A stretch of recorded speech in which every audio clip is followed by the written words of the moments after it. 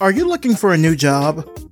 Are you hiring but struggling to find diverse, talented candidates? Then we have something that can help, our job board. Head on over to revisionpath.com/jobs to browse listings or to place your own. This week on the job board, Target is looking for a print and pattern designer for their home division in Minneapolis, Minnesota. Skidmore Studio is looking for a senior graphic designer in Detroit, Michigan. For remote work, the Wikimedia Foundation is looking for a UX designer. Bandcamp is looking for a user experience designer. Design Action Collective is looking for a lead web designer in Oakland, California, or remotely. And Development Seed is looking for a machine learning engineer in Washington, D.C., Lisbon, Portugal, or remotely. Companies, stop making excuses on your D&I efforts and post your job listings with us. For just $99, your listing will be on our job board for 30 days, and we will spread the word for you about your job to our diverse audience of listeners. Make sure to head over to revisionpath.com/jobs for more info on these positions. Apply today and tell them you heard about the job through Revision Path. Get started with us and expand your job search today. revisionpath.com/jobs. You're listening to the Revision Path Podcast, a weekly showcase of the world's Black graphic designers, web designers, and web developers. Through in-depth interviews, you'll learn about their work, their goals, and what inspires them as creative individuals. Here's your host, Maurice Cherry. Hello, everybody. Welcome to Revision Path. Thank you so much again for tuning in this week. I'm your host, Maurice Cherry, and this episode is sponsored by Scissor.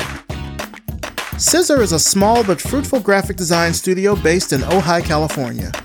We love our work, we sweat the details, and we like to think it shows. Check out their work at studioscissor.com.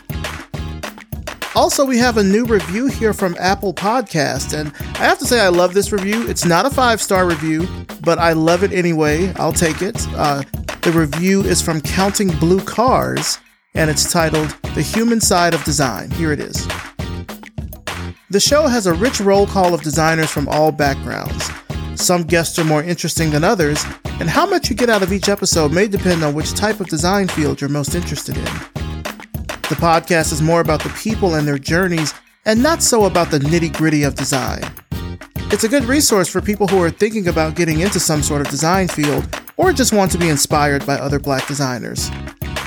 One thing that bugs me about this podcast is when the host asks the guest how they're doing during COVID. It's overdone and has frankly become annoying. Otherwise, there are some good human-focused questions on the show. So, first off, thank you, Counting Blue Cars, for that super honest review. I really, really appreciate that. Truth is, like Counting Blue Cars said, for y'all that are listening, some people will get more out of each episode depending on, who the guest is. That's just kind of by design. Also, we've done this show for nearly 8 years, and while granted, we're not running out of potential guests at any given point in time, that does mean that there will be some variation. I try to put variation in there so, it sort of shows the diversity of what people might perceive, all of these folks, all Black designers, as just some monolithic set of people. So that's by design. So that's cool. I will say this, though, about checking in with folks via the pandemic. So the main reason I'm doing it is because everyone is handling this differently, because it's something that none of us have ever been through before. And I mean, here in the United States, Counting Blue Cars, I don't know if you're in the United States as well, but, to get political for a minute, we've kind of been set up to keep going about our day-to-day lives with no kind of support or acknowledgement of what's happening. Like, this doesn't have a mental, physical, and emotional impact on us from, day to day to week by week, sometimes hour by hour, And now, I also don't know most of the people that I'm interviewing. So when I ask them kind of how they're doing, I mean, one thing it's doing is sort of breaking the ice a little bit. The second thing I'm doing is kind of level setting where our emotions are, because we're both going through a similar traumatic time. And then, honestly, I'm asking because the pandemic is still here. Now, I certainly will keep in mind for future interviews to not ask it maybe as much. The reality is that if I don't ask about it, sometimes they'll bring it up. because of just what they're doing in this current time. So I may not even have to ask about it sometimes. I will say that the next few interviews we have for this month, I do ask, but I will keep that in mind kind of moving forward, because I think we all have, we've all got, pandemic fatigue or whatever from all the news and everything around this. So I get it. I completely understand. Like, there's so many podcasts I've listened to that have went kind of full tilt on the COVID route, and it's really affected the tenor of the show. So I get it. Thank you again for that super honest review. I also have to say, I agree 100% with you about what you said about Zach to the Future and what you said about Dating Diaries. So spot on there. I appreciate that. All right, now for this week's interview. I'm talking with Darold Pinnock, a Georgia-based brand designer and the creator of the podcast Passion Behind the Art. Let's start the show. All right, so tell us who you are and what you do. Well, my name is Darold Pinnock, and I am a graphic designer, if you just want to go to a specific trade, but I basically design brands. Okay. Before we kind of get more into you designing brands, tell me, how are you kind of holding up during this pandemic? It's something I've been asking everyone that's been on the show this year. Well, honestly, I'm a person that, like, something comes my way, I'm always adjusting. So I'm just trying to adjust, trying to navigate through each change, taking it one day at a time, making the best of what I do have, which is like spending tons of time with my family. So outside of that, man, I'm just trying to navigate it. Thank God we haven't been affected like as bad as some people. So, you know what I mean? Partially because of what I do for a living. So I'm just trying to adjust as the adjustment is needed. Yeah, I know you're here in Georgia, so you know how there hasn't really been like a real shelter in place order. It's kind of been more of a shelter in place suggestion. When it was hot, like when it was like in the deep of the quarantine, there was like everything was shut down. That was like from end of March, all the way till about end of May. Then everything started opening back up. People started coming back outside. Like during that time, you were only coming outside to go to the grocery store. And that's like as in and out as possible. But now, of course, yeah, Georgia, now we're just like, if you want to, you do it. If you don't want to, it's just like you're just rolling with the punches. Nobody is not really jumping on you to kind of shut anything down. Yeah, that's true. Let's talk about your work that you're doing. You work for an agency called M&R Marketing. How did you get started there? I mean, it was nothing special. You know what I mean? The usual, like trying to change jobs, looking for something, new, great work atmosphere. And they contacted me after like me filling out application or whatever. To be honest, I don't even remember even filling out or applying to them. That just kind of gives you the idea of the amount of job requests that I was putting out there, because I was in a toxic environment and I wanted out. So, but they did call me back, and it was just pretty normal as any other, like going to a job interview, but it ended up being like an epic work atmosphere, man. Like outside, like the two worlds kind of collide, me being able to design and working with a team of people that like a good work atmosphere. There's nothing toxic about it. Like we are all about just trying to get the work done, care about our customers, and the owners care about their employees more than they care about their customers, which is always a good thing. So, I mean, I can't complain, but it was pretty normal, like your usual going to a job, get interviewed, and they call you until you got accepted. Okay. What are your work days looking like now with working from home? Or are you working from home? That's probably a better question. We went back in July, end of July. Oh, okay. So we went back to the agency at the end of July, but we were working from home through the entire, when everything got shut down. But my work days are as simple as a business card designer, a business card edit, all the way up to a website, tons of different pages.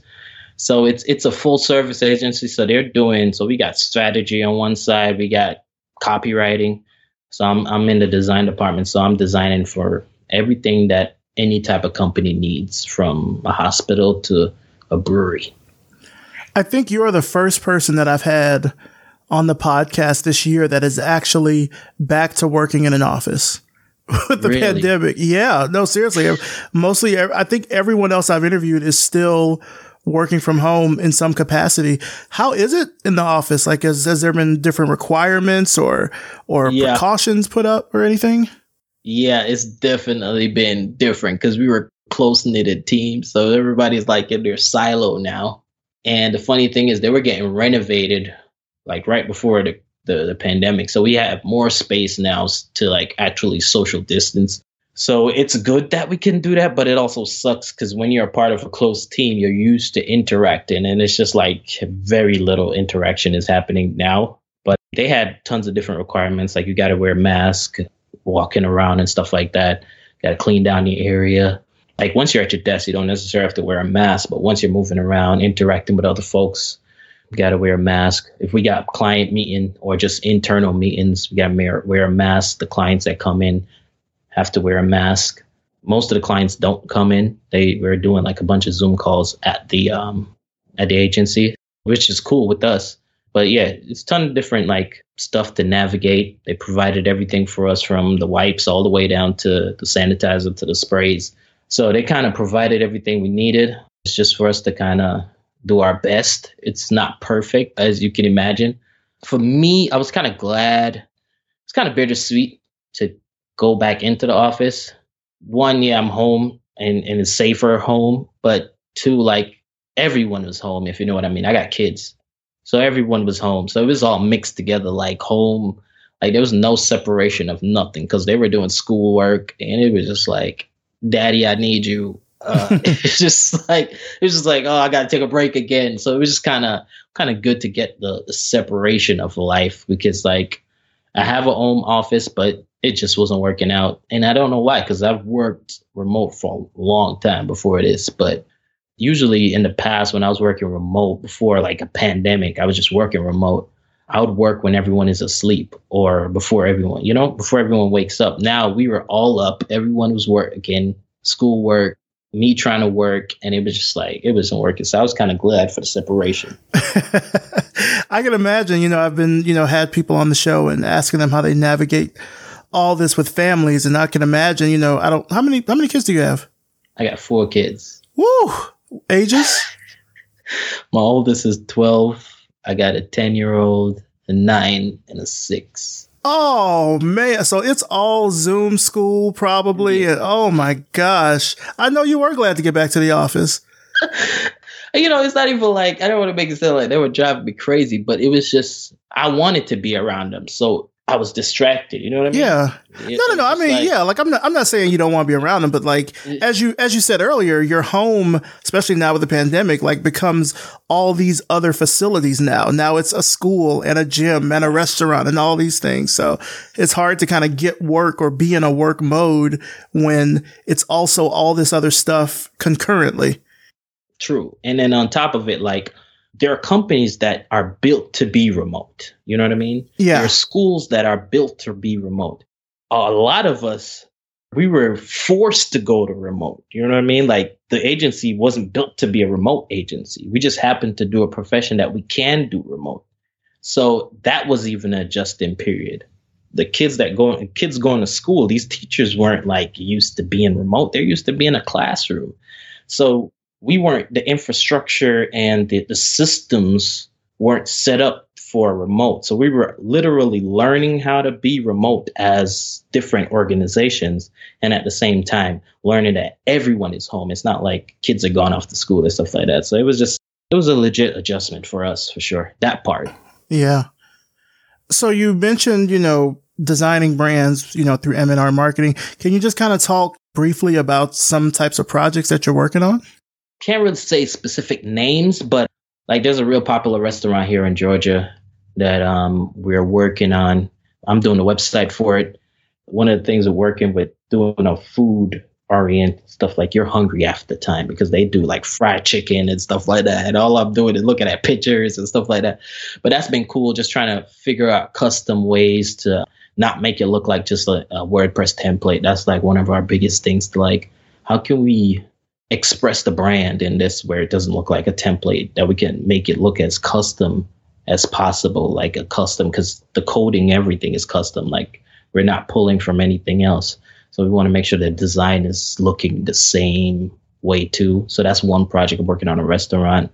Just finished another website for an IT company. It's always cool when you get to work with tech, because we do a lot of like doctors and lawyers and, those stuff, they have the money, so they pay the bills. Those are some of our biggest clients, but the projects are not like the most exciting because they're usually like clean, a lot of white space. So when I got to work on this tech company, that was kind of cool. I got to use some gradients. I got to use, I got to get a little bit more expressive in it. And the cool thing is that revisions for that was kind of like 1, 2, 3. Like there were literally no revisions internally. And by the time we got to the client, it was just like, oh, we love this. The revisions are minor. As you know, it don't always go like that. Oh, so, no. That was pretty cool. Yeah. Yeah, so you mentioned in the office now there's all these different procedures and precautions that you all have to take. How does that affect the design process? Actually, that part it doesn't really affect it that much because I'm at my desk and I could easily call someone and we could talk it out. And we have like a chat system that we communicate through called Teamwork. We use that and we make the best of it. Like we do go to talk to each other. It's just like, it's different from when someone's like right there by you versus you got to take a few steps to get to them. But we still communicate. We still get feedback. We still like, what you think. We still do all of that stuff. It's just not as frequent as we would now. Now it's getting a little bit more frequent. We've gotten a little bit used to where we are. Everyone is a little bit more comfortable. We're not as like terrified when we first got in the office, like nobody wanted to talk to each other. So it's just like, we're getting a little bit more comfortable now since we've been in the office since July. So it's been a while. So we're still making the best of communications because, that's very important because there's so many moving parts. But once I get in front of my desk to start working, it's just like I put my headphones on. It's like back to normal. Like I don't even remember that there's a pandemic. I was going to say, if you all haven't been documenting this and sharing it out with the design community at large, I would recommend doing that. Because like I said, there's a lot of folks I've talked to. Nobody is back in the office yet. They're still trying to, they're working remotely, but it would be interesting to kind of hear about an agency that is back in office and how that might be working, because we're really not hearing that. And eventually that's what companies are going to end up returning to doing. True. We do some stuff. I know we got a blog and we kind of share, we have a newsletter, we kind of share what's going on. We share a lot through our Instagram, social media stuff, like where we are, what we did today. But I definitely kind of, now that you mention it, I could kind of mention, that's one of the other things too. We can always mention this. Like I could go to them and be like, how can we get more in depth to kind of give people a little bit more insight on what it's been like for us going back into the office? Because we're about to start a series actually. Our first episode went out. So as an agency, we're going to start like a video series. And the first episode went out called The Yellow Chair. So we got some pretty cool yellow chairs because yellow is a big part of our branding. So it's going to call the Yellow Chair interview or something like that. So we're going to be sharing, just getting to know the team and some of the stuff that we've been doing and all of that stuff. So that's maybe a potential to kind of maybe do an episode on that. But I'm definitely going to make a note of that, see if we can kind of go a little bit more detail. But we do some stuff in terms of like sharing what we've been doing and stuff like that. Yeah. I went to it was an advertising career fair a couple of weeks ago called Where Are All the Black People? And they had these sort of round robin marketing sessions after the panels and stuff. And yeah, it's pretty much everyone's like at home in their kitchen, out in the yard. Like, and it's interesting because, they're of course recruiting, but then at the same time, they're lamenting not being in the office and not being sure how they would go back to doing that. So just that's a freebie. Just throwing that one out there. Yeah, definitely, man. Hey, you can never I thought we were, but now that I think we may not go in as deep, and like documenting is key to a lot of stuff. So yeah. So talk to me about DP Creates, which is your company. You started it in 2006, right? Yes. So I started in 2006. It evolved. Now it wasn't DP Creates when I first started it. some other name, and you know how that goes. Like us as designers, we're constantly like changing stuff. If it's not our logo, it's our name, and we're just like going down this rabbit trail of like changing stuff.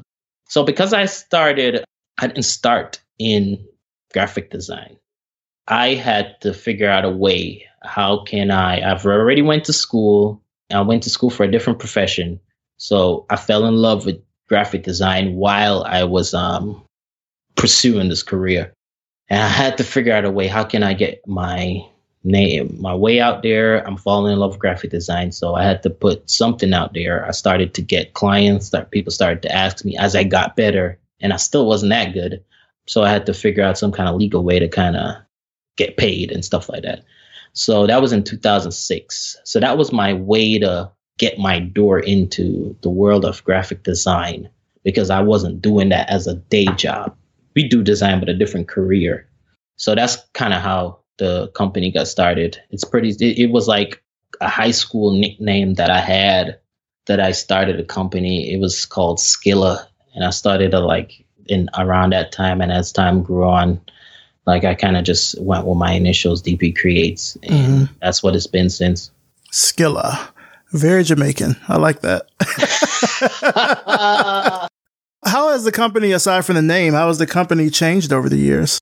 Well, it's changed a ton. Like first I started as a designer, and a lot of people wanted like shirts and stuff like that. And because initially I was doing like business cards, helping people start their business up. And I went through a period where people wanted like shirt designs. And I was like, yo, maybe I should start making shirts. So at one point that was like an umbrella under the company, like just making products.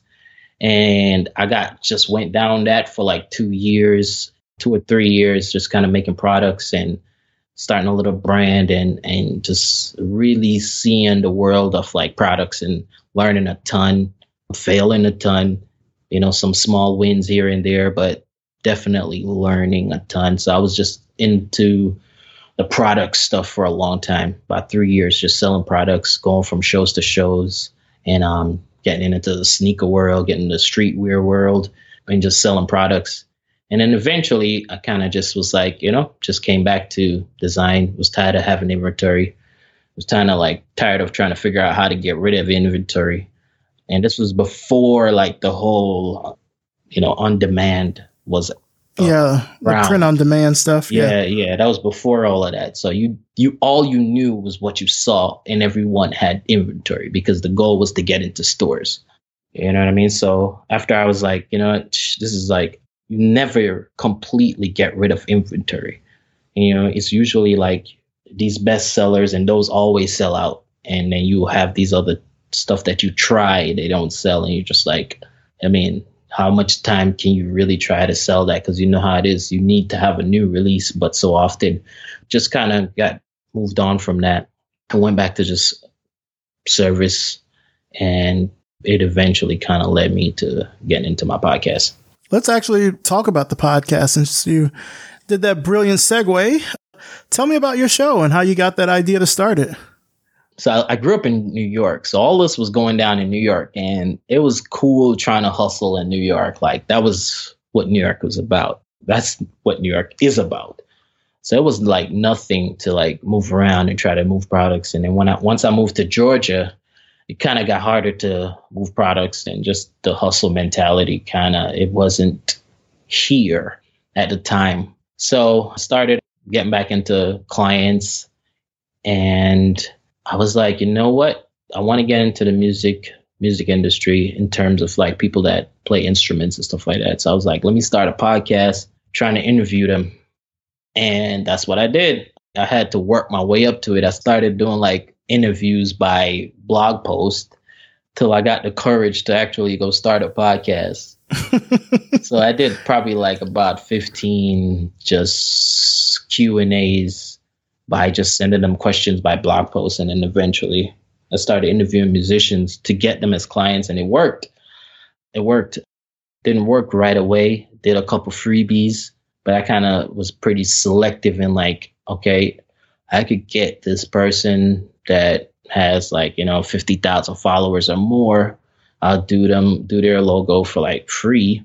And then they'll give me a shout out, and then other musicians will come to me for logos. So I did that for a large musician based platform. They got a large following on Instagram. They probably up to like, I don't know, probably close to 1 million now. But at the time they were like 6 figures.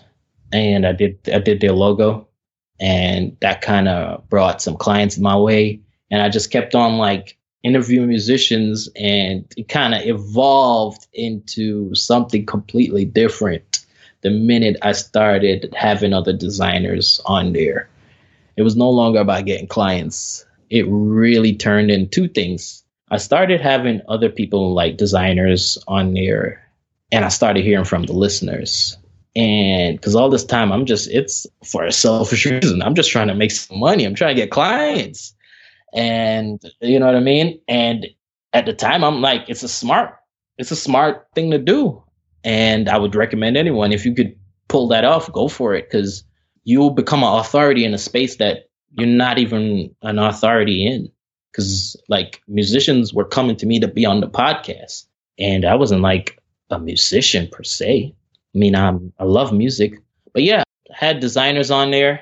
And that the first person I had on there was as a designer was Mike Jones, his Creative South. That was the first person I had on there. And that kind of snowballed into like having a bunch of different designers, to like so many different opportunities, speaking engagements, people I could put as a reference for jobs, some really amazing friendships. So like this thing that started out as me just trying to get clients turned into like a whole different avenue for opportunities. And then people coming to me, and I'm hearing from people that actually listen to the podcast. And that was like weird, but awesome at the same time. Because, you know, you're just going in front of a mic and you're talking, and not all the time you hear from people. So when you do hear from people, you're like, okay, you're doing something. It's making an impact. One, start taking it a little bit more seriously, put more pride in, just focus on the content a little bit more. It's doing something for people. And I started really focusing on the podcast being a brand, and just the idea of your passion and the stories behind all of our passions and stuff like that. So it really turned into something that now is just, you know what I mean? It's just like this engine. Yeah. And how long have you been doing the show now? I started in 2016. Seriously, I would say like mid 2017. I started in 2016, but like between 2016 and mid 2017, I was just doing shows here and there. But like once I started hearing from people that were listening, once I started hearing from listeners, it really became more consistent in 2017, towards the end of 2017. Like I really started to like, okay, I need to focus on this because people are actually listening. So you're working full time at M&R. You have your design company, DP Creates. You're doing the podcast. I mean, aside from clearly the multiple streams of income, shout out to that. How do you balance everything, you know, especially because you are married with 4 kids? How do you balance all of that? I'm going to tell you, bro, I feel like the idea of work-life balance is not a real thing, because at some point something's going to have to sacrifice. You have to sacrifice something to do another thing. And for the majority of the time, it was my sleep that sacrificed. I didn't give up my family time. I didn't give up, you know, obviously I still got to work, and I was pushing out episodes like it was crazy. But my sleep is what sacrificed the most. Nowadays, it's a little bit more balanced. I got everything in their little silo. I don't have to be pushing to do as much episodes as possible. I mean, because I know you were talking and you was like just talking about like having episodes back to back. I was doing like 4 days a week. I just didn't do it on Mondays because I had to get ready for the episode to come out. But like 4 days a week, I was doing like 3 episodes a day. And I was like, wow. I've been doing this for almost 8 years. No. That is a lot of talking. Yeah, and I was like, bro, you really gotta cut that out. So once it started to get a little bit more of a standing, like I just was like, nah, I definitely don't do nothing like that. I would not recommend that. But sometimes, you know what I mean? Like we all go through this period when you're starting something out. The greatest resource you have is your time. And you put a lot more time in this thing. And, you know, as it grows, as you have a little bit more freedom, you can pull back on your time a little. So I feel like that kind of comes with the territory when you're starting out. So I didn't really sweat it too much, but I feel like I'm at definitely a much better balance right now as far as like, I don't do as much episodes at all. I never do back-to-back episodes anymore. Yeah, that's madness. I mean, recording back-to-back, it depends on when so you publish every week, I'm assuming. Yeah. Yeah. So, I mean, I think if you get enough of what I try to do at least is I try to get enough of a catalog kind of saved up and then I'll take a break. Like I won't interview someone for maybe 3 or 4 weeks and then get back into it because I know that I've already kind of filled the queue out with more that are coming. So.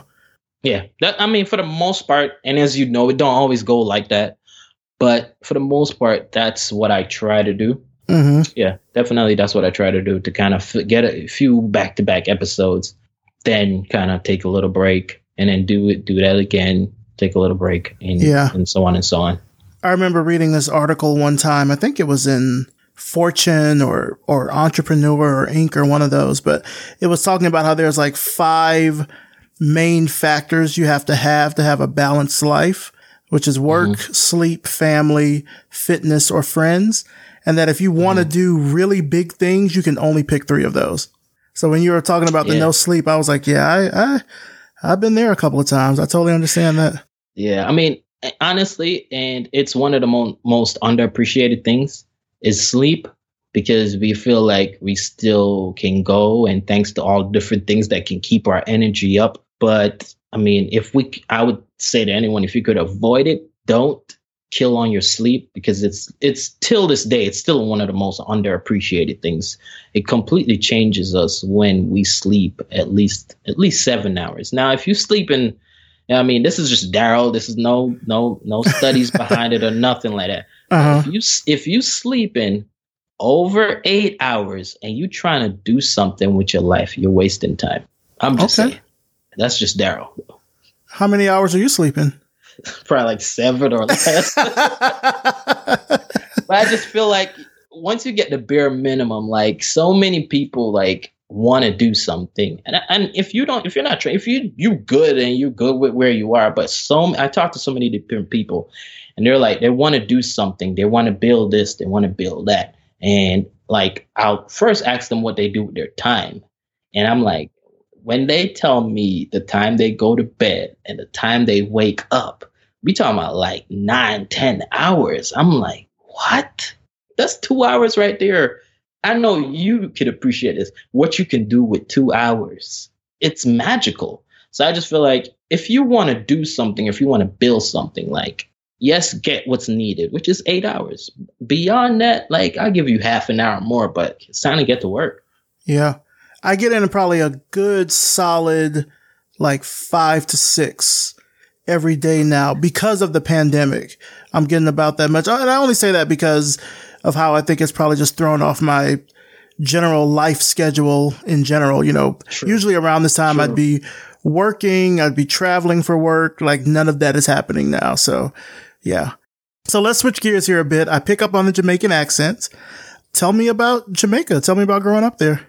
Tell you about growing up in Jamaica. It was great, man. It was, you know, now that I'm older, I appreciate the simpleness of life. And there were things that, because I was actually born in Jamaica, and I came to the States when I was like a preteen, but it was just simple, man. Like I never experienced feeling like I don't have anything. And you may say, you know, just because it's the islands, like I didn't really feel like I didn't have anything until when I came to America. How so? You know what I mean? This is kind of like with all the stuff that's going on, it just kind of brought to light how the plight of a black man in America or a black person in America. Because growing up in Jamaica, I never experienced racism. I never seen none of that. Like everybody was just like, you see different cultures, you see different people, and it's just like, whatever. So if you didn't get somewhere, it's just because you didn't do what you needed to do. Once you did what you were supposed to do, like, life is cool. And also, I was pretty young. I'm not sure, like, I can't say it's attest to what it's like being an adult in Jamaica. But as a kid growing up, it was just simple life, man. Most of the time, before I got into church, I was at the beach on Sundays. Like, I was just, you know what I mean? It was just simple. Like, yeah. I had everything I wanted. My mom, the only thing that was the downer is my mom traveled a lot for work purposes. So she was outside of the country a lot. And that's kind of the reason why we actually came to the U.S. after a period of time. She was just kind of tired of that way of doing things. So she was just like, yeah, we're going to make the move to America. Were you exposed to a lot of like design and everything growing up? Dude, I drew all the time, man. Like, from Jamaica, I was drawing all the time. I was drawing anyone who knew me from a kid in Jamaica to a kid in America. One thing that was consistent, I was drawing and I was dancing all the time. That was just me, always.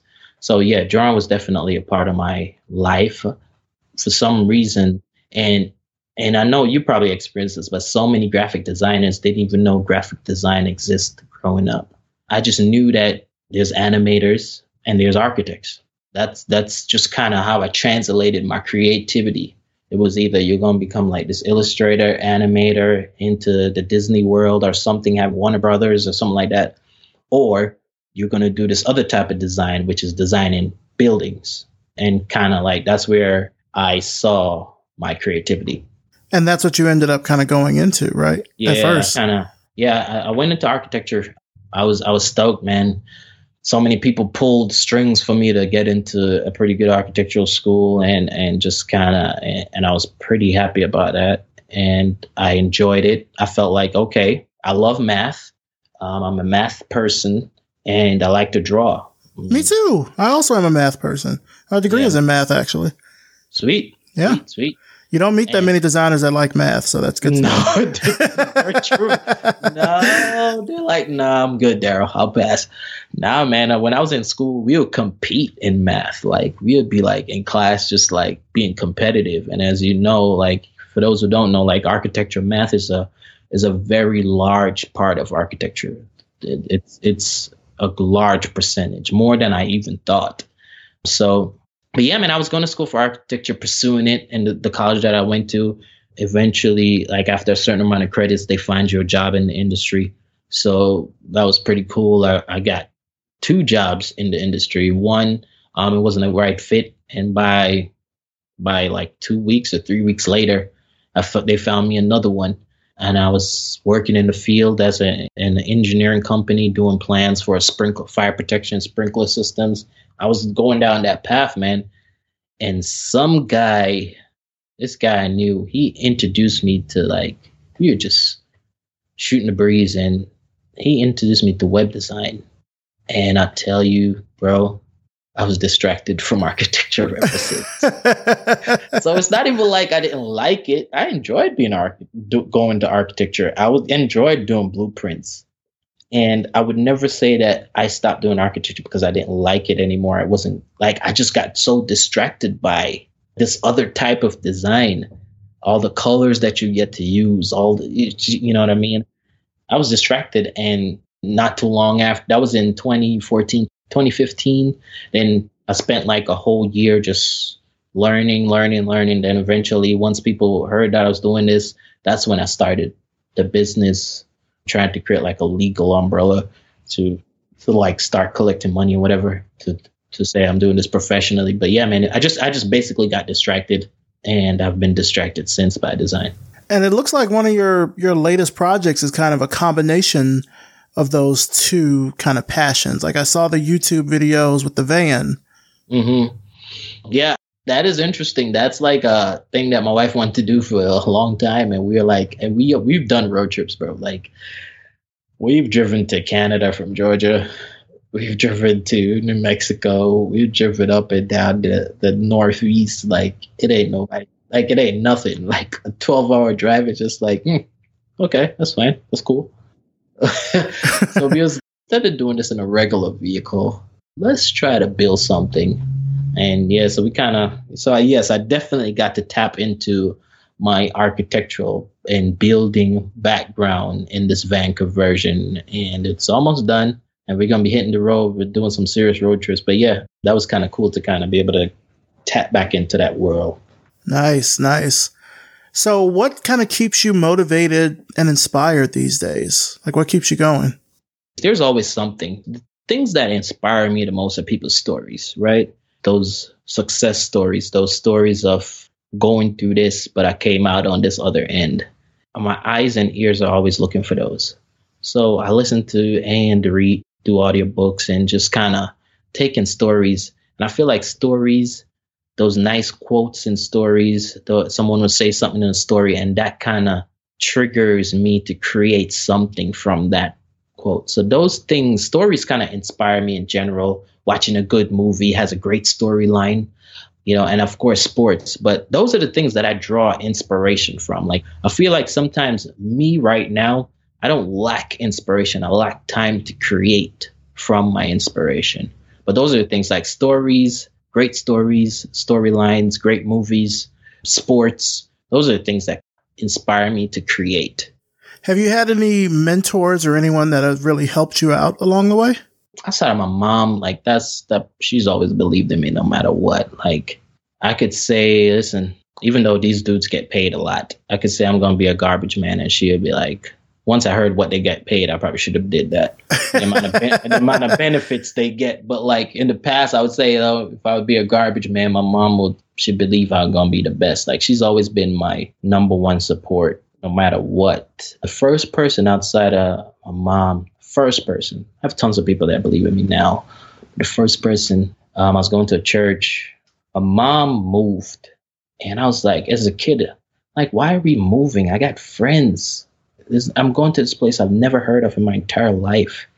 I made her life kind of sucky because of that move. But, she had a plan, and, it was the best thing that she ever did. I met this guy. He was the pastor of this church. His name is Clifford Thompson. And I was the first person that kind of seen this scrawny little kid and saw something in him, and like just believed I could do anything. Gave me my first opportunity to be a leader. So I would say it kind of started snowballing from there. And there was this guy I worked with. That second job that they found, the college found this guy, Kumar Mishra, I worked with. He was an engineer, still is an engineer. He was just one of, you know what I mean? Like, and it's funny, like, he was an Indian, and I got really exposed to like the Indian background, Indian culture. And he just really was like another good support, another good person to kind of like have in my corner, to have someone that's way older than me completely trust me that much, to the point where he would leave me in his house. You know what I mean? Oh, wow. You know what I mean? And this is a work relationship. As we know, that doesn't happen work wise. He became more of like a father figure to me. That was another person that kind of believed in me and always had my back, even when I screwed up at the job. Like, he always had my back no matter what.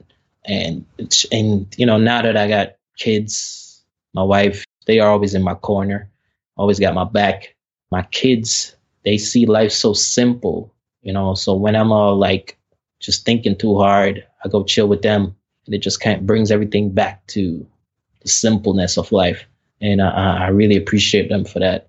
But now it's countless people from the current church that I go to, or, the different creative groups that I'm a part of, just so many people that I draw support from that. But it wasn't always like that. There were times where you just like kind of, especially during that move to Georgia, I didn't really always have these different people, these different groups, silos.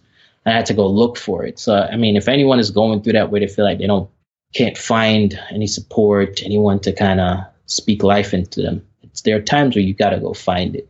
And I would encourage everyone. That's the best thing I ever did, was to go find people like me. And the sucky part about that is that you're putting yourself out there, and people will shun you or make you feel awkward for putting yourself out there or don't reciprocate the same feelings.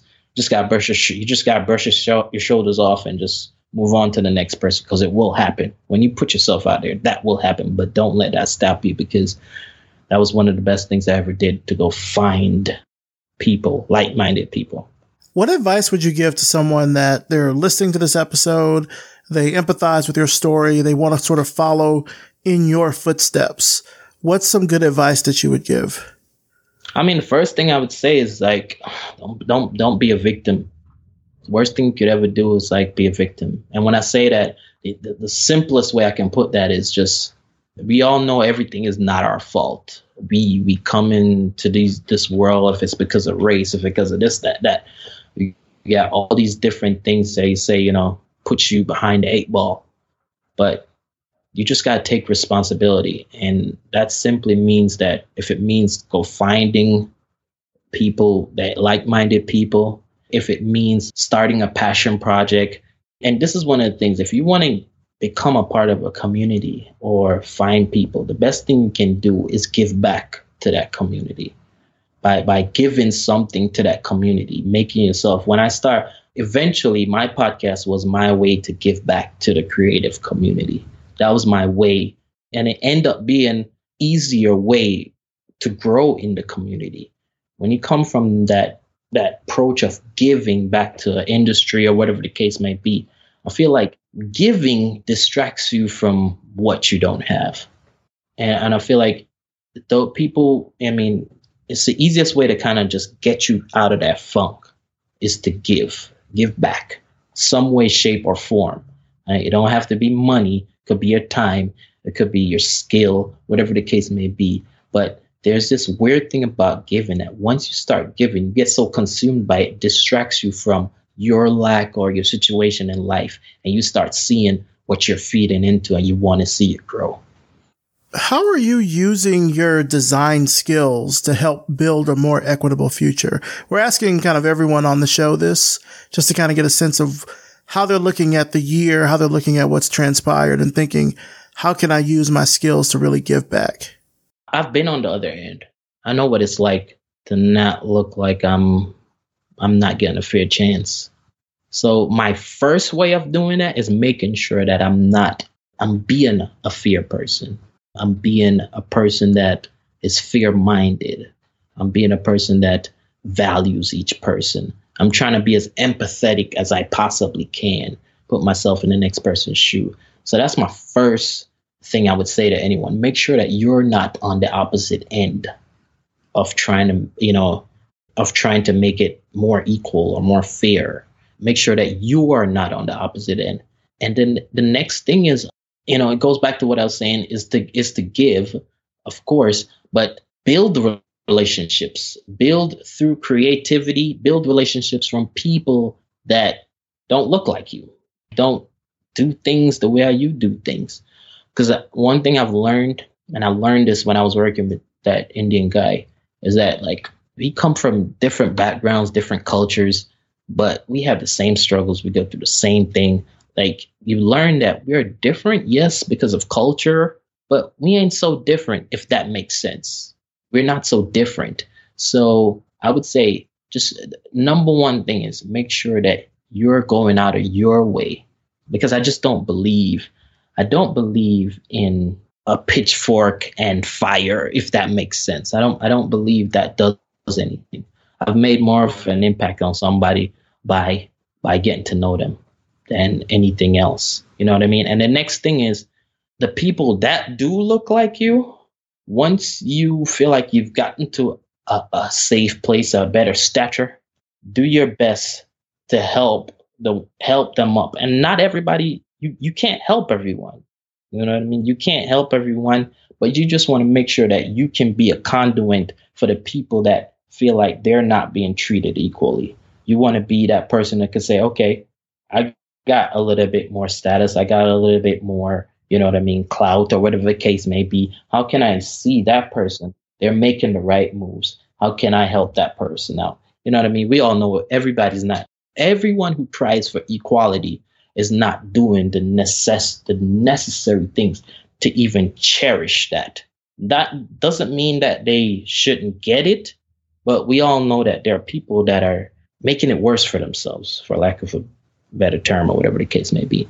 But make sure you're a conduit for people. Make sure that you, on both sides, the people that are different from you and the people that are same for you, because like, I feel like we all need each other. And I feel like that we are missing the entire point of we all need each other. We all need each other. And yes, I am borderline partial more to a Black person. I'm not even going to like lie about that. But I also like, because I have such close bonds with people that are different races from me, like it just changes my perspective on everything. I have like deep friends that are different races. But at the same time, I am trying to look out for my people, but I kind of get to both sides. So I'm trying to bring it together. I'm hoping I answered your question. Yeah, no, you did. Absolutely. Where do you see yourself in the next 5 years? Like, what kind of work would you like to be doing? Pretty much the same type of work. Definitely much more in, it's funny. I may go back to like start doing products again. Now, you know what I mean? It's funny, but definitely, but just not as much and charging more, you know what I mean? So cut down on the amount of work that I do, that I can spend more time on the work that I'm doing, put more time into the current work, valuable time, you know, because 8 hours spread to 20 different things versus 8 hours on one thing, it makes a difference. And definitely on the road with my family, some way, shape, or form, you know what I mean? Definitely, that's a part of it. All right. Well, just to kind of wrap things up here, Darold, where can our audience find out more about you and about your work online? Pretty simple. D as in dog, P as in Peter, and the word creates. DP Creates, one word, everywhere. Like, you just Google it, DP Creates, and that's me. And you can also check me out on my podcast, Passion Behind the Art. And that's basically it. All right. Sounds good. Well, Darold Pinnock, I want to thank you so much for coming on the show. Thank you really, one, for talking about sort of the work that you're doing and how you're balancing all of it with, a big family. I was really interested in the office part because I just know that companies are starting to drift that way. And so it's interesting to hear that you're already in that space. But I really like what you had to say about podcasting. And I want for people that are listening to this to kind of realize that that's one of the really key storytelling devices about podcasting. I know a lot of people may try to get into this just for money. And to be clear, you sort of got in it just for money. Like, you got in it because you were trying to get clients, and it worked. It worked, but like, you ended up now pivoting it to being able to tell people stories. So like, the fact that you've been able to take this medium and really turn it into something that's helped benefit your career, I think is really great. So thank you so much for coming on the show. I appreciate it. Definitely, man. I appreciate you for reaching out. I've noticed all that you guys are doing from afar, and you're doing some good work, man.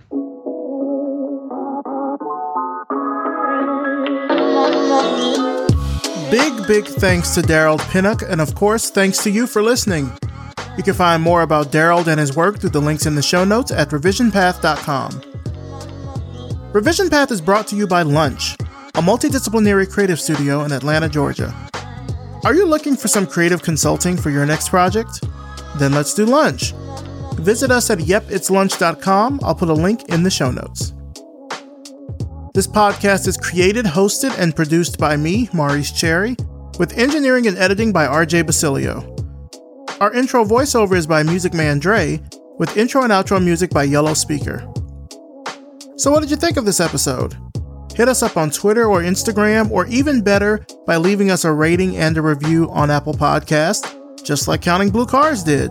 I'll even read your review right here on the show. As always, thank you so much for listening, and we'll see you next time.